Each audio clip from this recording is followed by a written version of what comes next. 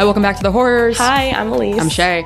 And here we are with an episode that we have been waiting, I think, a little while to cover. I think you've been working yourself up to this episode for a long, long time. Yes. It had been about 6 years since I have seen The Conjuring 2013. And the first time was a train wreck, to say the least. But I wanted to watch it again, try to redeem it myself, maybe cry a little less. And I did it. I was about to say, so it's not a train wreck. Was it a car crash? Was it just hitting your ankle with a razor scooter? What kind of accident was it? I think it was like stubbing my toe. Oh my God. Yeah, I really think it was stubbing my toe. Still annoying, very painful, but nothing long lasting. I think we've learned a lot about ourselves through this haunted house series. And the most important thing is neither of us really like haunted house stories. They're so scary to me because of the jump scares and the way that, of course, the music scores always get super loud when these jump scares happen. My nerves are just always on edge, but they are a little boring at times. I was so bored. Yeah. And I know I kind of sound like a spoiled Gen Z horror fan, which we're not Gen Z, but oh, I only like the elevated horror. It reminds me of the beginning of Scream 5 where it's like, I don't watch that slasher shit. I remember this being scary of its time, but I think now, I was saying to Elise last night after we watched it, because Saint Maud exists, my ceiling for religious horror is just so much higher, and this just seems preachy or cheap in comparison. I don't know. I agree. There are some sources that argue that the Conjuring franchise, specifically the Ed and Lorraine Warren directly adjacent pieces, can be considered Christian propaganda. There's kind of like a simplification of a storyline that's happening here. Usually it feels like we get complex stories in relation to religion. Maybe we're not sure good versus evil. Maybe we're not sure if a problem can ever be solved. But this is very much like black and white, good versus evil. If you pray and have an exorcism, you'll be fine. But yeah, there is one really realistic part that we'll get to. But otherwise, it felt just a little bit unbelievable to me. So speaking of this plot, let's get into it. First, this is, of course, based on the true story of the Perron family in Rhode Island. 8 generations of families lived and died in the house before the Perrons moved in. Andrea Perron, who is the oldest daughter, suggested that some of the spirits from the families never left. Deaths included 2 documented suicides, a poisoning, the rape and murder of an 11-year-old girl, 2 drownings, and 4 men who froze to death. Most deaths occurred within the Arnold family, from which Bathsheba Sherman was descended, and that is a name that will end up coming up a couple times. I don't know, I see you look like you're gonna laugh. I know that old names have a lot of mystique to them and they're very beautiful, but I don't know how you name anybody Bathsheba and expect anything good to come of it. I'm kind of wondering if something is up with the name Bathsheba, because I feel like that's a name that I hear a lot in negative contexts, like really often associated with maybe witches, or I don't know why I feel that way. No, I recognize it, and I don't know from where, but like in the same way that we're used to hearing, I don't know, like Payman is an actual demon, right? Or like Beelzebub, like whatever that TikTok sound is with all the demons in it, like they come up in horror movies, even if it's not of one linear structure, where I feel like I've read the name Bathsheba and I'm supposed to get the ick from it, you know? Yes. So anyway, she was apparently a witch, and I'll talk a little bit more about her later. The film itself contains no sex or nudity. A little profanity, but it's tame and mostly bloodless violence, and brief descriptions of alcohol and no smoking, yet it received an R rating. And this was solely for its scare factor alone. So, jump scares galore. And I love shit like this. When the movie was shown in the Philippines, some cinemas had to hire Catholic priests to bless the viewers before showing it. This was due to some viewers having reported a negative presence after watching the film. The priests also provided spiritual and psychological help to the viewers. I love when the movie theaters have to do the most to show movies. It's like Raw with the barf bags. Yes! Also, it's reminding me of The Exorcist, the idea that a film can bring with it a lingering negative presence or almost curse its viewers. I think that that's really interesting. Yeah, I feel like this movie really, I don't know if I would say it ushered it in, because there's definitely other exorcism movies that came before this, but in terms of the impact, I'm pretty sure if we're talking like religious horror, this probably got the type of attention religiously that The Exorcist caused when that first came out. I don't even know how The Exorcist ends.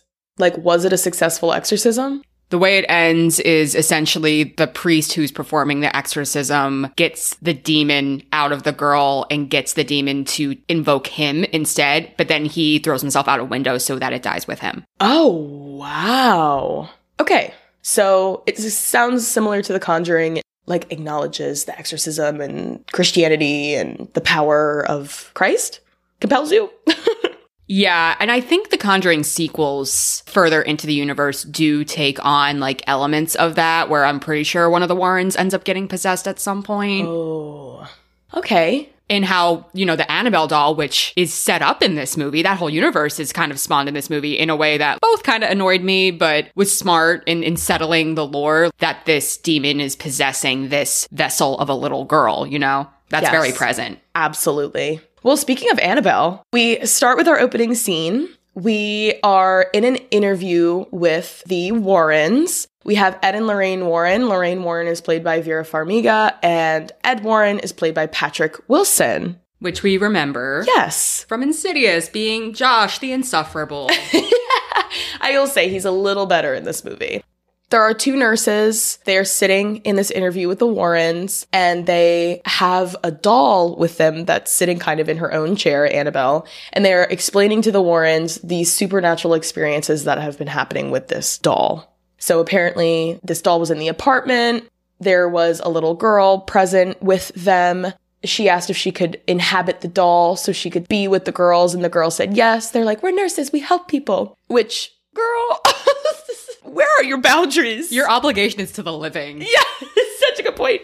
But then, of course, it is not the spirit of a little girl, but rather a demon. And so even though the girls try to dispose of Annabelle, Annabelle pops right back in the apartment. And so they seek out the Warrens for assistance. The Warrens let them know, hey, wasn't the spirit of a little girl. It was a non-human demon. We'll just take the doll from you and you can be on your way. Yes, they say demonic spirits don't possess things, they possess people. So they went on to explain her intent was never to possess the doll. She was coming after you. So this is why we're going to take her away from you. So cut to a lecture hall. The Warrens are wrapping up a lecture. You know, they sign off, we're the Warrens. We're dermatologists. Every time I hear demonologist or see it written down, I think it says dermatologist. So it's funny when you replace demonologist with dermatologist. Like if you're looking for a little tool to get you through scary movies, just don't forget dermatologist. And then next thing we know, we cut to 1971. It seems to be a couple years after the initial lecture we see from the Warrens, and we are in Rhode Island. Yes, we are getting a family arriving at their new house. It is a pack of 7. Yes. And we are not going to remember all their names because there are so many fucking daughters in this movie. We will try to keep it straight for you. First, we have, of course, the dad, Roger. And then we have mom, Carolyn, played by Lily Taylor. Oldest daughter, Andrea, played by Shanley Caswell. Nancy, played by Haley McFarland. Christine, played by Joey King. Mackenzie Foy as Cindy. And then Kyla Deaver as Little April. Yes, so we get a move-in montage. We see that the youngest April has a creepy toy, which has come to be an expectation at this point in some of these haunting movies. Yes. You know, Chloe Grace Moretz in the Amityville where she's got her teddy and her Etch-a-Sketch. Dalton's got his weird drawings. And April has a music box. You know, she's playing with this music box. Obviously, there's some creepy music that we're going to hear a million times throughout the movie. The girls decide they want to play their version of hide and seek, which is called hide and clap. The point of the game is that, you know, one person walks around with a blindfold on while everybody else hides, seemingly in plain sight, and the seeker has to ask for a certain number of claps, and that noise will help them seek everybody there. So, of course, this is going to be put to scary effect. So while they're playing this, one of the girls gets pushed into the cellar, and her body weight disrupts a board. And when the dad goes to look at it, he realizes that a portion of the cellar had been boarded up. And he starts taking them down and looking around with matches, only to find a bunch of creepy things left behind by the previous owners. Very creepy. I wrote that this dad is way too brave. He is in this basement with one match. How can he even see anything? It's also nighttime outside, so we can't even rely on any light coming in from the sun. They decide that they'll have to revisit this room in the morning and take a look at what's down there. That night, mom and dad christen the house, which also seems like it's a staple of a lot of haunted house movies. Then the next morning, we start getting our first of the supernatural events. Mom makes up with bruises. The girls complain they are cold. Nancy says that she smelled something funky. And mom notices that not one, but 2 clocks stopped at exactly 3:07 a.m. We forgot to mention Sadie the dog. Sadie the dog was suspicious of the house from the onset. She would not go inside the house. She was, barking up a storm late at night. So they had left her outside on a chain. And after the parents were exploring the basement and finding it full of all of these artifacts, they think they can make some money off of it. Little April goes outside and discovers that Sadie has died or has been killed. But we don't really see how. We never hear about it again. That's it. What is it with haunted house movies and killing their dogs? I don't know. It's so unsettling. So cut back to the Warrens. They're at their house, and Ed is giving a reporter of some kind a tour of his room full of haunted house artifacts, including Annabelle. As he's talking to this reporter, we find out that Lorraine was once deeply, deeply traumatized on the job, perhaps possessed in some way, or she saw something so terrifying. But we're getting the sense that Ed feels guilty and that they're still kind of recovering from however this exorcism went wrong. Back at the Perrin house, it is nighttime again. Christine gets her leg pulled, and I said farted on. But really, she thinks it's her sister pulling her leg out of the bed and farting because she shares a room with, I believe, Nancy. Meanwhile, Dad is downstairs, I guess walking around the house. He sees the kitchen door, like I guess a door into the kitchen itself, like not the outside door, randomly open. So he's confused, and then we hear a light thudding upstairs, and it turns out that it's Cindy sleepwalking. Apparently she has a history of this, but she's found lightly banging her head on a wardrobe in her sister Andrea's room. So Dad comes in, takes Cindy back to bed. I also want to rank the creepiness of women banging their heads against things. Because you have Toni Collette in Hereditary. Ooh. You have Amelia and Babadook. You have Cindy with the wardrobe. It seems to be a theme for creepy things. Next morning, Carolyn wakes up with more bruising. She sends the kids off to school and her husband off to work. So it is just her and little April home. April is in her room and Carolyn walks in to hear her talking to Rory. We got another imaginary friend. And she says she's talking to him through the music box. Mom looks and is like, oh, can I meet Rory? And of course we get like a fake out jump scare where we think something's going to happen because when you open the music box, there's a mirror that spins behind you and obviously sets up a shot for something to pop up, but nothing does. So April asks to play hide and clap where the mom is seeking. So mom is seeking and she hears a clap. So she goes to the wardrobe, the same wardrobe that Cindy had been banging her head against in the night. So she opens the door, here's a third clap, but then is realizing that I'm hearing a clap, but she's genuinely not here. So she takes her blindfold off and April jumps out behind her and she's like, well, Mom, you weren't even close. I was in the other room. So it's like, where was these claps coming from? Mm-hmm. Didn't we even see a pair of hands pop out and clap from the wardrobe? I don't know if it's now or later. I'm not sure. I'm just imagining things. I'm imagining them.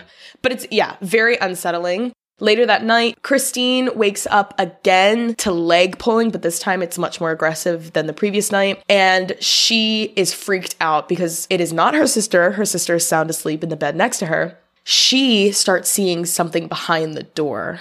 And she asks Nancy, she wakes her up and asks if she can see. Nancy says she doesn't. Nancy is such a good sister. She gets up, stands in the dark space by the door and is like, see, no one's here. It's okay. But then all of a sudden from the inside, the door slams shut and Christine starts screaming and freaking out. So then, of course, Dad has to run up, get in the room. Nancy seems like she still never saw anything. I mean, she experienced the door slam shut right next to her, but she still seems kind of confused. But Christine is insisting she saw someone standing behind the door, and they spoke to her saying that they want the family dead.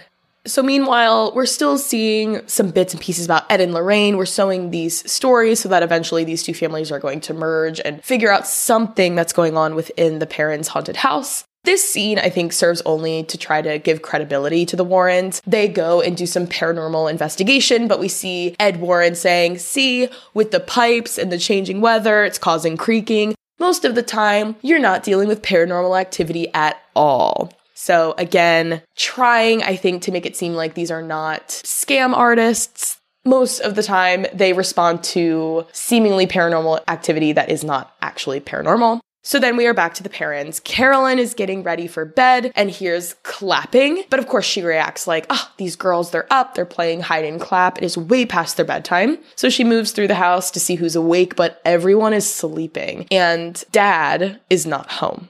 After she realizes all the girls are asleep, we hear this big boom, and all the pictures that have been hung up ever so nicely up the staircase fall and shatter all at the same time.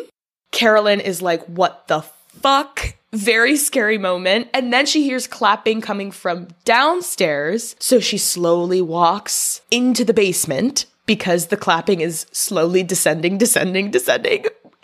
And I don't. This scene gotcha. This scene really got me.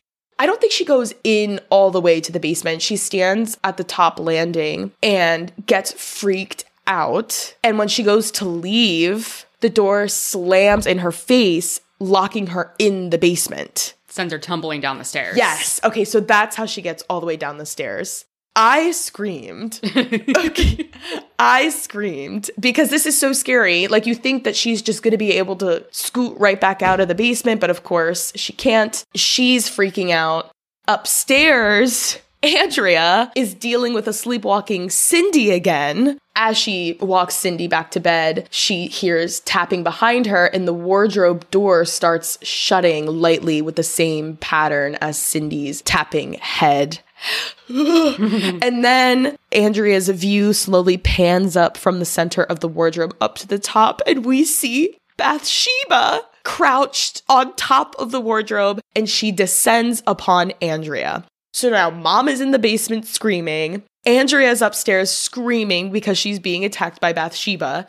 Dad conveniently pulls up in the driveway now and hears all of the women in his life screaming. So he runs upstairs and somehow the situation is resolved. He gets Carolyn out of the basement. He calms the girls down. But this is by far the scariest night we've had so far in the Perrins' house. I would say this is the highlight of the jump scares because while Carolyn is still in the basement, she does make it to the top of the stairs again. Oh! I warned you this was coming, so maybe you didn't remember this. Yes, you did warn me. But she lights a match to kind of look in the basement to see like what's down there. And a pair of hands come out from the darkness behind her right next to her ear and clap twice, which is a pretty good jump scare. And this is like intercut with the Bathsheba shit. So in terms of Bathsheba jumping down from the wardrobe and the hands coming out of nowhere, yeah, Roger's dealing with a fucking lot. These entities, they love to play games. Like the clapping, the banging of the door, as Cindy is taken to bed. Like, it feels so malicious. Like rude sleepover game shit when you're in the 7th grade and your friends are trying to freak you out. It's like, bitch, just stop. It's like when your friend is like moving the planchette when you're doing like the Ouija board and you're like, stop. Yeah. It's not me. Which, don't play with fucking Ouija boards. It's not fun. Don't do that. No. Don't do that. One day we should do... Isn't there a horror movie about Ouija boards? I think there's a franchise. There's a movie, Ouija Origin of Evil, that Mike Flanagan does, that Lynn Shay is in from Insidious. Elise. She's in that. So that could be interesting. And I think that there's obviously like other weird off-brand Ouija board movies, of course. But right. If you know a good one, let us know. Yeah, let us know. So next, the Warrens are on another college tour. They be booked and busy with all of these universities. And they show a video of an exorcism and, are taking a Q&A. We have a little cameo from Lorraine Warren, the actual Lorraine Warren, because she was alive at the time of this filming and served as a consultant on the film. But also in the crowd is Carolyn. Carolyn had sought them out and is watching as they give a presentation on the 3 stages of possession: infestation, oppression, and possession. So after the talk, Carolyn goes to the Warrens and asks them for help. Ed seems a little like, we're booked, sorry, but Lorraine can tell from looking at Carolyn and hearing her talk about her daughters, she decides that they will go and check their house out. Right away, as the Warrens arrive at the house, Lorraine seems to sense some bad energy. They get a tour, and in the cellar is where Lorraine is especially overcome by the sense that something bad has happened here. So Lorraine is in the living room and she sits down to interview some of the girls, and Ed is in the kitchen with Roger and Carolyn and interviews them. Little April gives Lorraine the music box that she has. So as Lorraine looks through the music box, she sees a little ghost boy standing behind her. So there's our first Rory sighting, which is very spooky. Outside, as Ed and Lorraine touch base about what they have experienced inside, Lorraine is looking at Ed, and just past his head, she can see the feet of a hanging woman dangling from the Conjuring tree, and she almost faints, right? Overcome by the energy of the moment, knowing that something bad is going on in this house. And so they report back to the family, essentially that the house needs an exorcism. There's a very specific trope of creepy things being just behind Patrick Wilson's head in movies. Because you have the lipstick face demon in Insidious, and now you got the pair of hanging feet. And then, of course, they leave, which is very scary, I think, for the family. I guess they're going to go talk to a priest and see if they can get someone to perform the exorcism. Well, this is where we get our first dose of religious propaganda, because they say the house needs an exorcism, and they talk about how the family just can't leave because the dark entity has attached itself to the family and not to the house. Yes. So as they leave, they're talking about the exorcism, and Roger's like, well, we're not really a church-going family. And Ed's like, you may want to rethink that. Yeah, it's so rude. And also the children aren't baptized, which is another point that seems to spell out bad news for the parents. So later, Ed is going over the recording of their conversation in the kitchen and realizes that Carolyn's voice did not pick up on the recording. Meanwhile, Lorraine is doing some research and she finds out that a previous owner of the house killed her son in the basement, and that son is Rory. That's why Lorraine picked up on some bad vibes in the basement, and obviously we saw evidence of a suicide outside in the tree. Lots of bad vibes going on. And she does also learn about Bathsheba, who she informs us was also somebody who lived in the house, also did some child killing, and was the descendant of one of the witches of the Salem witch trial. Always has to tie back. When are these women gonna get a break? Women and men, because there were a couple dudes in there, but like, god damn. So yeah, like you said, lots of bad vibes. And Bathsheba seems to be the most sinister of them all, especially because of her connections to witchcraft. All of a sudden, the recording that they had just tried to listen to plays again, and in the spaces where Carolyn's voice was previously totally absent, we are getting static and moaning, and the Warrens look over to their clock, and their clock has stopped right at 3:07 a.m. So then we are introduced to the Specs and Tucker of this franchise, or at least this movie. We have Officer Brad, which I don't know what expertise he's bringing besides just being a police officer. I don't know why he's there. Well, no one here is trained in anything. No. Officer Brad is trained in other things aside from ghosting. And Ed Warren, you know, he has no experience in like demonology. He's all like self-taught. So like these people are just out here. Yeah, but we have Officer Brad and then Drew. And I don't know who Drew is. Is he like a college student? He does seem like a very much college student, but he doesn't really get a lot of exposition. He's like tech boy. He's supposed to be super cute tech boy who low-key flirts with Andrea at one point, but that's about it. Yeah, Drew is Zane from Degrassi, from any Degrassi fans out there. So super cute indeed. But they are Specs and Tucker. They're setting up the photo-taking technology, similar to Insidious in the sense where there's supposed to be flash photos whenever the vibe of the room changes. So it's supposed to be taking photos of spirits as they walk through the house. And we get a cute moment between Carolyn and Lorraine where they're looking at a family photo of them on the beach and how it was such a happy time. And it was the last time they were all together and super happy. And it really touches Lorraine. And I guess because she's clairvoyant, she's able to see the memory through her mind just by touching the photo. So everything is set. The microphones, the cameras, all of the exposition. And Ed goes around the house setting up little crosses to try to stir shit up. He says that sometimes religious iconography can upset the entity. Just then, they hear one of the little doorbells, because they hang little bells over the doorknobs. They go to the cellar door and down into the cellar. Lorraine goes along with, and she starts feeling sick. They keep looking around, but it doesn't seem like anything is going to happen, except once they get back upstairs, the basement door slams behind them. And then the next morning, things are all happy. The paranormal team and the Warrens and the family are all making breakfast. They're all very happy. At one point, Officer Brad, the night before, notices that the clock has made it to 3:08, I guess telling us that they were in the clear and there was no bad activity. Yes, so Ed and Lorraine tell Carolyn, who seems to be exhausted still. Obviously, they've been going through something very traumatic. You go take a nap, we'll take care of the kids and all of these things. So they're outside, hanging sheets on the line, giving Halloween. Lorraine is left alone doing these things, and then, clouds start rolling in. It starts getting very ominous, no light, very spooky. The wind picks up, one of the sheets blows off the line, and as it gets blown into the wind, it catches the shape of a person standing there. It's very scary. It's a good scare. And then that goes away. The sheet goes further up into a window of the house. And then when the sheet blows away from the window, you see a figure standing in the window. And I think that room is supposed to be Carolyn's room. Yes. So Lorraine immediately runs up the stairs, tries to get into Carolyn's room. She can't. So she goes back around to try to enter the bathroom through the hallway entrance. And just then Carolyn appears at the door. Lorraine asks her if she's okay, and Carolyn seems fine. She seems, still a little bit exhausted, but as if nothing happened. However, we know a little something. We do. Because as Lorraine is trying to get upstairs, we see Bathsheba over Carolyn's sleeping vulnerable body project some kind of vomit-looking entity into Carolyn's body in a really gross scene. So Lorraine, although she hears that Carolyn is fine, we know that she is not. And something has happened. She is possessed somehow or is close to being possessed.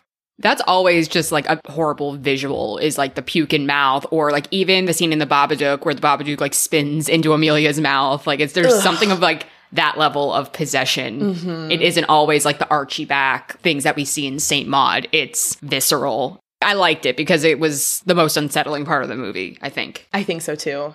Bathsheba is not on our ladies list because she's actually played by a man who scored music for Insidious, which is interesting because Insidious does the same thing where they use a man to play the very scary witchy woman in black. And here we're seeing in The Conjuring, a man is used to play the very scary witchy woman. It just feels weird to me because the Insidious sequels get a little transphobic. It's interesting to me that they're using men to play women because the idea is that these women are supposed to be scary or they're supposed to not be conventionally attractive, which when you do that to serve that purpose, it's pretty transphobic to trans women. It makes me feel a little weird. Obviously, the costuming of Bathsheba is scary and it pulls off to an interesting effect. And that's not to say that, you can't play with gender in movies in that way, but the intended effect is meant to be of horror. And we talked about this in our Sleepaway Camp episode about how these people can sometimes use transness or playing with gender presentation to evoke horror, but how does that bleed into our perception of non-binary or trans folks outside of horror? So don't love it. I mean, the costuming of Bathsheba is effective, and same with The Bride in Black, but just weird. And they're both James Wan movies, so it's okay, what things are you sewing or what ideas do you have? I don't know. But yeah, that's a really interesting connection. I didn't realize that sometimes that happens. So outside, after we have the interaction with Lorraine and Carolyn, we see that Ed and Roger are bonding a little bit, and we hear some more about Lorraine's exorcism experience. This is where we learn that she did see something, I guess, in the eyes of the person that was on the receiving end of the exorcism. She was screaming, she was weak. Apparently afterwards, she shut herself in her bedroom, didn't eat or come out for 8 days. And so again, this is creating the sense that Lorraine is very fragile because of her clairvoyant powers, and Ed is very much set on protecting her. That night, we have Brad and Drew monitoring the house as everybody sleeps. Brad goes to the kitchen to get more coffee and sees a ghost woman in the back patio area, I guess. You know, it's one of those scenes where everywhere he turns around, like she gets closer to him in different corners of the room. And we see that this is one of the folks that committed suicide on the grounds. She has slashes in her wrists and says, "Look what she made me do." So we can assume that maybe this is another woman who inhabited the house and did bad things under Bathsheba's influence.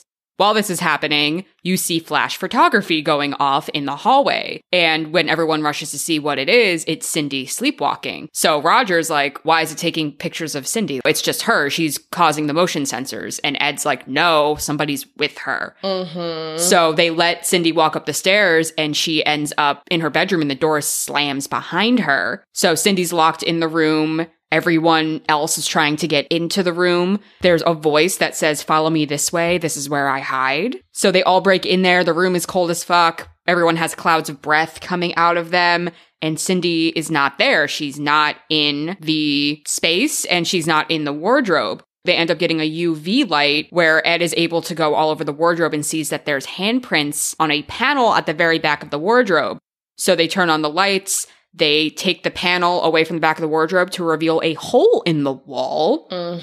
And Cindy is asleep behind the wardrobe inside the wall. And April is now in the room and says that's where Rory hides when he's afraid. Ed, of course, crawls in, gets Cindy out, and then Lorraine wastes no time going in herself and looking around. And she sees like a clear shape in the dust that shows that's where the music box had come from. So again, very similar to Amityville Horror. We see a child within the movie that's just toting around a toy that belonged to a dead kid. But not too long after Lorraine gets in there and looks around, the floor gives out from underneath her and she falls like through that crevice area between walls all the way down through to the basement. We knew immediately it was the basement, but nobody else in this movie figured out that it was the basement. Which, like, is really weird to me because I feel like it would be very obvious that it was the basement. Like, they're all, like, tapping the living room walls, like, not even close to where she fell, being like, Lorraine! And it's like, just follow the line.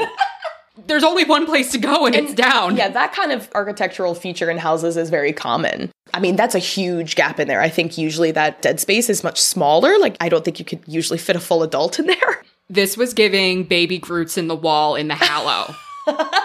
Like, there was a system of places you can crawl inside the walls. Like, there's a whole community of space behind these walls, apparently. I'm like, where is this much room? Why is there so much dead air? Whatever. So she falls down. She has the music box with her, and she hears a woman weeping somewhere behind her saying, "She made me do it." So again, we're getting the idea that Bathsheba compels these women to do bad things.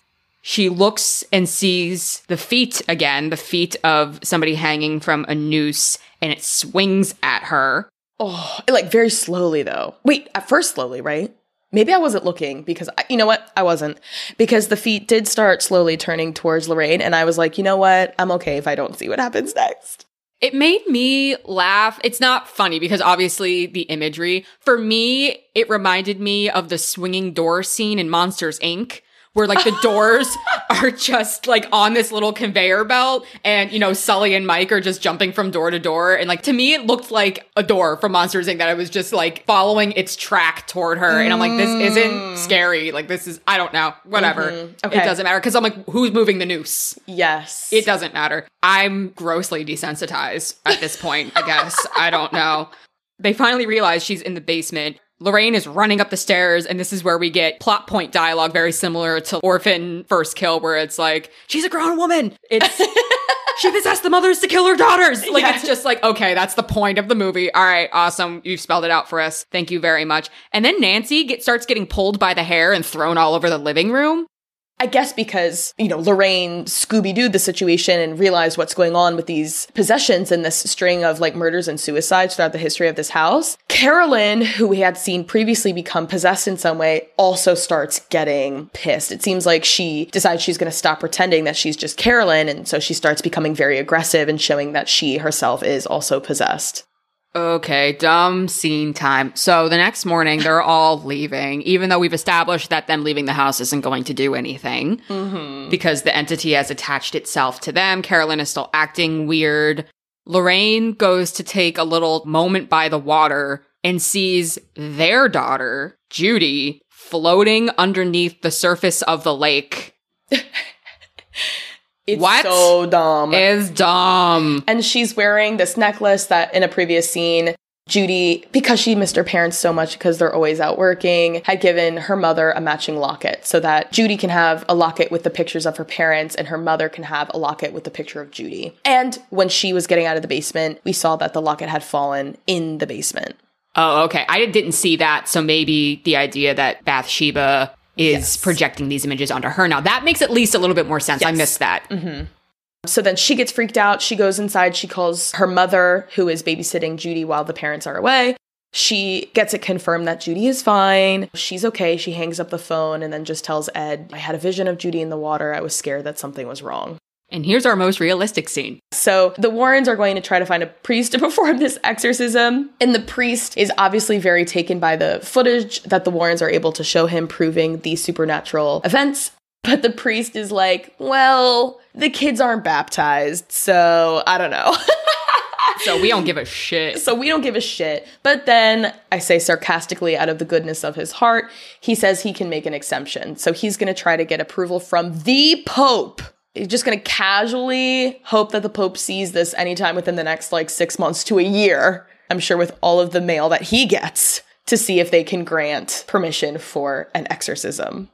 So then we get a scene of Judy, who, again, is Ed and Lorraine's daughter, and also a very real person. So I'm wondering, if she co-signed her portrayal in this. Yeah. Her necklace is hanging, I guess, on a lamp next to her bedside, and it starts swinging in a circle, almost as if you were using, a pendant as, a Ouija board, almost, which is really creepy. It wakes her up. She's calling for her mom and dad. She's walking throughout the house. She turns and sees somebody holding the Annabelle doll and rocking in a rocking chair. And we had seen in a previous scene that Judy was curious about the Annabelle doll. She had broken into the museum room of their house that otherwise she's not allowed in. So the Annabelle doll kind of has an effect on her. So she sees this. It scares her. She looks back again and it's empty, but the chair is spinning. Oh my God. Ed and Lorraine get home. She's screaming for them. She's screaming for her grandmom. They're trapped on the side of a door that won't open, which I'm tired of at this point. Yeah, it happened. How many times? Take 7 the hinges times? Off your doors. Get no more beads. Doors. It's Freaky Friday. Yes. Get beads. Get beads. Get hanging beads. It is 1997, everyone. Let's go. Well, what year is this? 1971? Oh, yeah. Maybe beads in the 90s were a resurgence. When did they start? I associate them with hippie culture. So the 70s? I don't know. Right, maybe it did start. 70s, 60s? Where are the beads? Give me the beads. Give me the beads.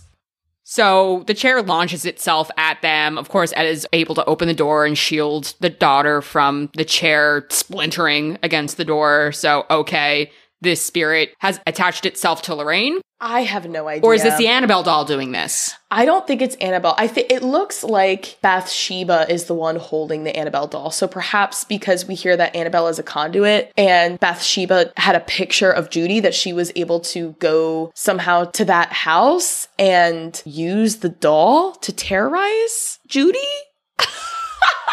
I don't know. Is this something, do you know if it's ever addressed in the later movies as far as Annabelle's powers or what could happen? That is a blind spot for me. The Annabelle movies are a blind spot for me because I remember writing down so much of this is just spending time setting up Annabelle and I'm annoyed because I don't care about Annabelle at this point. Yes. I feel like Annabelle is a very specific kind of horror, the doll horror. It doesn't speak to me, in the same way the Chucky franchise doesn't speak to me. I think it's an original idea, and then you made 10 of them. You could say that about many other movies. Oh, yes. And franchises that we love, that we've covered. It's just the doll possession just doesn't do it for me. Right. I don't know. Meanwhile, as the Warrens calm things down at home, we see that Carolyn has taken off with Christine and April and is headed back to the house. So she has kidnapped them from, I guess, maybe the motel that they were staying at. I'm wondering, the significance. I get April because she's, the closest to the haunting in terms of Rory and everything. And we know Christine was getting her leg pulled, but Cindy was, banging her head in a wardrobe and, got stuffed in the back of it inside the wall. So, why not her too? Maybe because Christine and April were the ones that, have actually seen things. Because Christine was the one that saw like the figure behind the door. And even though you're right, Cindy was totally sleepwalking, I don't know if she ever consciously experienced anything. That's a good point. So maybe they're the most in tune to what's going on. And so that's why Carolyn takes them. I don't know. But good question, because I would assume like the two youngest, and April is one of the youngest. So we get Ed and Lorraine arriving to the house with Brad. They hear noises coming from the basement. We get some more possess the mother to kill the child dialogue. It's like, we get it. We get it. So we see Carolyn trying to kill Christine with a pair of scissors in the basement. Roger and Ed are able to wrestle Carolyn away. They try to get her out of the house, but as she crosses the threshold of the front door, her skin begins burning. Ugh. And we realize that Bathsheba is not going to let Carolyn leave the house alive. This is proven when Carolyn is dragged from their grasp and dragged back down the basement by her ankles, which is always an unsettling image. Yes. And I feel horrible for Christine in this scene because she's just put in this car outside and it's just like, stay here. Yeah, because Drew puts her there and then he goes around to try to find April because they cannot find April. She was not in the basement with Christine and Mom. They go back downstairs, of course, and try to contain Carolyn in the basement. They are able to throw a sheet over her and tie her with some rope to a chair in the middle of the room. Of course, Father Gordon is too far away, so Ed decides that he will do the exorcism. At this point, we're getting some exorcism staples where Carolyn's voice is all distorted and screaming. It's pretty creepy. Ed is reading a bunch of Latin, which in this case, please read the Latin, unlike the Latin in Cabin in the Woods. Sometimes it's okay to read some Latin. Sometimes it's okay to read some Latin. Carolyn is screaming. The chair is rattling. Flocks of birds are flying into the cars and into the windows. We had seen this earlier in the movie. We didn't mention it, but birds kept breaking their necks against the house like there was a Windex commercial.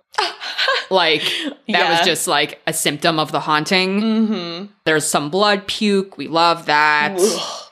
And we get some like stupid fucking like Christian dialogue. Like, we're fighting for her soul. And also a lot of elements of fate here. We've heard 2 times now from the Warrens that when they got married, they told each other God brought us together for a reason. Ideas of fate, salvation, they're all very much at the height of their play in the movie at this time.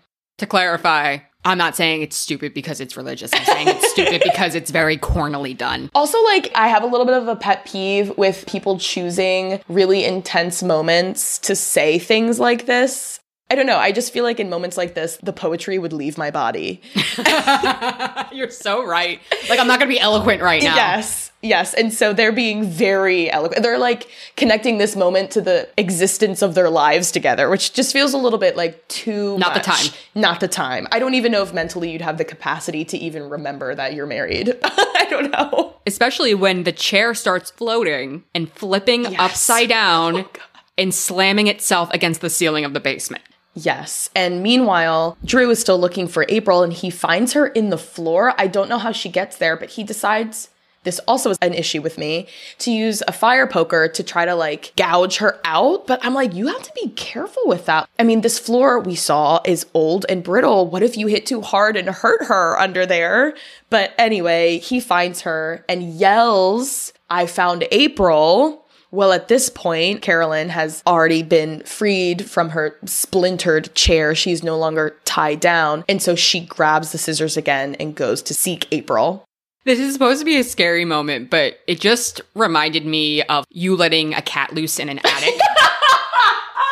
Like, she's just scurrying on all fours and then she just ends up under the crawl space of the house. And it's just like my cat got loose in my parents' attic the other day and we were up there for 15 minutes sorting through the insulation, being like, get the fuck back here. And that's just what she looks like. Like, she's like, and like just scurries under the house like she's a rat.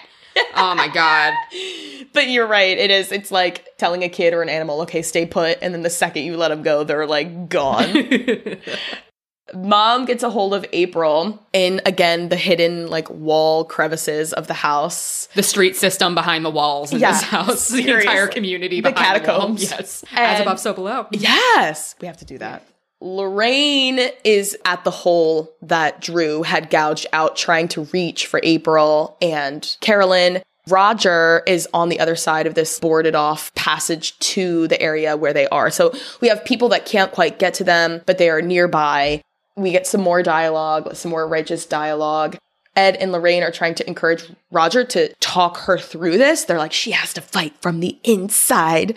So he's talking to her like, you can do this, trying to get Carolyn to fight off the demon herself.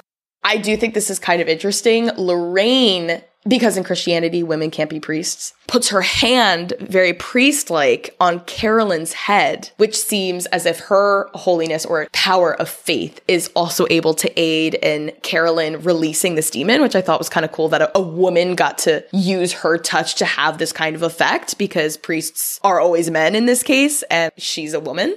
That and like her transference of memory. Like, yes. I didn't know if it was so much holy as it was, oh, okay, she's showing her psychic chops, because she's able to imprint the beach memory, which we mentioned earlier, into Carolyn's head. And that is kind of what breaks her from her possession. And she pukes Bathsheba's influence back out of her. But I do like that imagery, and I'm glad that you put it that way, of how it's very priest-like for her to just put hands on her. Mm-hmm. Yeah. So you're right. She pukes up Bathsheba. Lots of puking in the latter half of this movie. And of course, her motherhood comes back to her. Then we pretty much cut out of that scene pretty quick. I wrote, day has come and so have the apologies.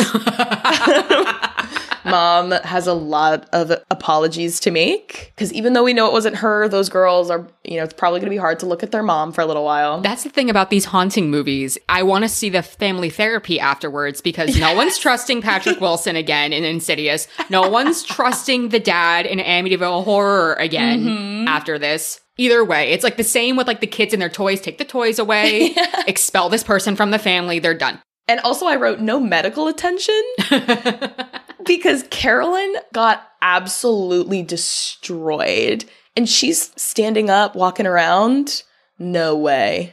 That's horror movie logic. Remember, that was like a big gripe I had about Scream 2022, where like fucking Gail and Sydney had all of these intestinal stab wounds, and they're just checking their texts in the ambulance bay. It's like, Jesus Christ.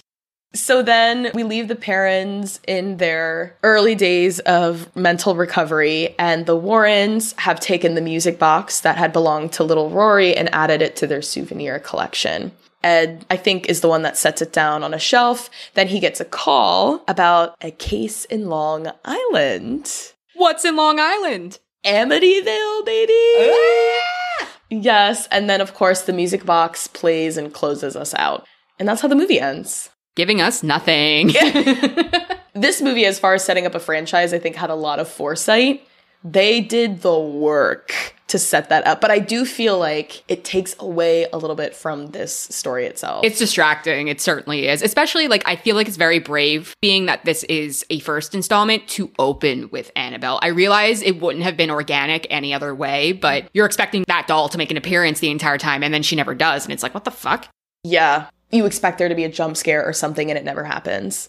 Because it's like in Insidious, you see the lipstick face demon, and you see the long-haired fiend, and you see the bride in black, and all these types of things, and you allow it because it's the first movie. And it's like, yeah, there isn't going to be just one demon in the further. It's going to be a collective. But to start a movie with an antagonist, I mean, maybe it was a great misdirect, but I don't know. I forgot that it started that way, and it distracted me the entire time. That's a really good point. That is really bold, because I feel like it's putting a lot of eggs in one basket. Like you had mentioned with Insidious, there were a lot of demons, partially to see how people reacted to them. Mm-hmm. So if the franchise continued, they could know, based on the first movie, what people were reacting to, maybe what people wanted to see more of. Whereas Annabelle, they made that decision. And if you didn't like Annabelle, I think it would be a lot harder to write your way out of the backstory you had already written for her. I also think it was pretty easy knowing that Annabelle factually was a case that they did and is a true artifact that does exist in their house. But you could have cut Judy completely out of this movie and it wouldn't have made a difference. Yeah. Like all the daughter plot lines, I'm like, I don't care. That's another thing too about this movie that feels a little bit like propaganda-y, is the emphasis on like family, like nuclear family love, and also the love of a mother, which doesn't always have to feel that way, but it felt a little bit forced. Again, because that storyline with Judy just felt distracting, and like I would have rather focused on what was going on with the parents, because, they had 5 kids, we knew the parents, all that stuff. I want a Sky High like sitcom following Judy around where it's like, my parents are demonologists. Yes. They brought home another creepy thing. What the fuck? I'm just trying to date boys for the first time. You know what I mean? Like, that would be so funny. If I was Judy, I'd be so pissed all the time. I'd be so angry. I'm like, Mom, you gotta bring home another thing. Yeah, her room is like right above the museum room. Stop getting visions on my dates or whatever. You know what I mean? Like, that's what I want. Because Judy seems so like, you guys are so brave and you have such strong faith. I'm always connected and I love you very much. And granted, she's like 10 in this movie, so that's fine. But I want to see her as like a pissed off teenager being like, stop bringing this shit home with you. I'm trying to sleep. Yeah. Okay, so let's get into this. Let's get into a little bit. Well, first, I do want to talk about Bathsheba Sherman because I just want to clarify some things about what's going on because they took her story and ran with it in a very extreme direction. This bit, before getting into more about the Warrens, is according to Emma Jane Betts in her article, The Sad True Story of the Conjuring Witch Bathsheba. So apparently Bathsheba's character is based on first-hand accounts from the Warrens and Andrea Perron's recollection of events that befell her family. Later recorded in her House of Darkness, House of Light trilogy. So I guess Andrea wrote a book about this house. Seems to be a theme. Yes. According to the Perrons novel and the 2013 film, Bathsheba was a witch and devil worshipper. The Ghost movie details her backstory, telling the grim history of a woman who cruelly killed an infant before announcing her love for Satan and hanging herself. However, right before she died, she cursed the land that would later become the site of the Perrons' home. But despite the Warrens and Perrons in the film's account, there is no evidence that Bathsheba Sherman, who was a real woman and not some urban legend, ever engaged in devil worship. There is also no evidence of the woman killing children at all, and as it turns out, even the claim that she was accused of witchcraft is dubious. The real Bathsheba Sherman died in 1885 as an old woman, not by hanging as the movie suggests. She was a member of the First Baptist Church, living a typical life for a New Englander, and there was no general satanic activity ever recorded. I mean, it's giving George Lutz from the Amityville remake, didn't try to kill his family, didn't try to do all these types of things. Yeah. I don't know. Is it that she has a creepy name and that she's long gone dead, that like it can't get sued for defamation in the same way that the Amityville case did, you know? True. But like, you know, this is so typical of a woman's reputation, is it not? It is. It is so typical. And I think it's really interesting that usually I feel like you at least pick somebody who has maybe whisperings that surround them. And Bathsheba does have whisperings because apparently one day she was babysitting a neighbor's kid who died and the autopsy revealed like a sharp puncture wound. But nothing I read ever went into detail about what that could have possibly been. But Bathsheba never had charges pressed against her. She was never arrested. It was a tragedy. And that's the only thing that seems to have surrounded her that maybe paved the way for her to be characterized in this way. But that fucking sucks. I mean, it's very similar in the sense of when we talked about Cannibal Power Hour, about how cannibalism comes from accusation, being like, those people over there did it historically. But it's the same way for witchcraft, where it's, you know, Salem witch trials. You're a witch. You did this. You did that. It's all about not self-proclaiming these things, you know? Yeah. Wowee. I got some chills. Yep. She is characterized as other people decided to characterize her, and it does suck that she had no say in that. Even in her life. And she did die. She died at like 71. I saw a picture of her tombstone, and you can see by the years. She had like a pretty long life for somebody at this time anyway. And I guess the rumors circulating her never died, despite the fact that nothing concrete ever existed. And it's also not the first time the Warrens took some liberties in the stories that they decided to tell. Moving on, a little bit about the Warrens as frauds. We know from last week's Amityville horror episode that the Warrens have a complicated reputation. Many consider them to be grifters, including Chrissy Stockton, author of Thought Catalog's article, 10 times Ed and Lorraine Warren were outed as frauds, which we love a descriptive article title. One of the biggest issues with the Warrens seems to be lack of support for their claims. For example, Stockton writes, quote, "The Warrens themselves claim they once encountered a werewolf demon. They had an entire book about this case in which they specifically say they have exhaustive documentation backing up their claims, but they never share that documentation. If you were a paranormal investigator working on a case with a real-life werewolf demon, wouldn't you snap a photo?" Like, they say they have this documentation that they can never show. Also, sometimes the Warrens do share whatever quote unquote proof they may have, but it doesn't make logical sense. So, for example, the Warrens apparently have a coffin of a modern day vampire in their museum, which they claim is proof of that vampire's existence, but it doesn't really make sense that they'd be able to nab this vampire's coffin instead of something more concrete and less important to the vampire. Also, another point about Ed is that he claims to be a demonologist, but he has no training in the seminary or anywhere to show for it. I do think the Vatican, verified him, though. Oh, really? There was some text on the screen during the movie that I didn't write down word for word, but he is trusted in religious circles as, the only non-ordained demonologist. Oh! At the time. So even though he wasn't ordained and obviously couldn't perform exorcisms except in emergencies, he was considered a demonologist consult, I guess. That's very interesting. So a couple weeks ago, you know this, but I watched Haunting in Connecticut because I thought we were covering that movie and then I forgot that we'd changed our plans. And when I was watching that movie, which has a lot of similarities to this movie, I called my dad because my dad was almost a priest. And I was like, hey, Dad, when you were in the seminary, did you have demonology classes? Because I was thinking about, these priests and exorcisms and things like that. And he said no. He was like, exorcisms seem like they're something that is apparently very rare. So you don't really learn about them in the seminary. It's not like you have a class that teaches you how to perform an exorcism. Demonology 101. Yeah, it just doesn't exist. It's not really something they spend time on. But he said if there was supposed to be an exorcism, the way that Catholic churches would decide it is based on the faith of the priest. So apparently you have to have a reputation for having a very strong faith because that faith would be needed to extract the demon, etc., etc.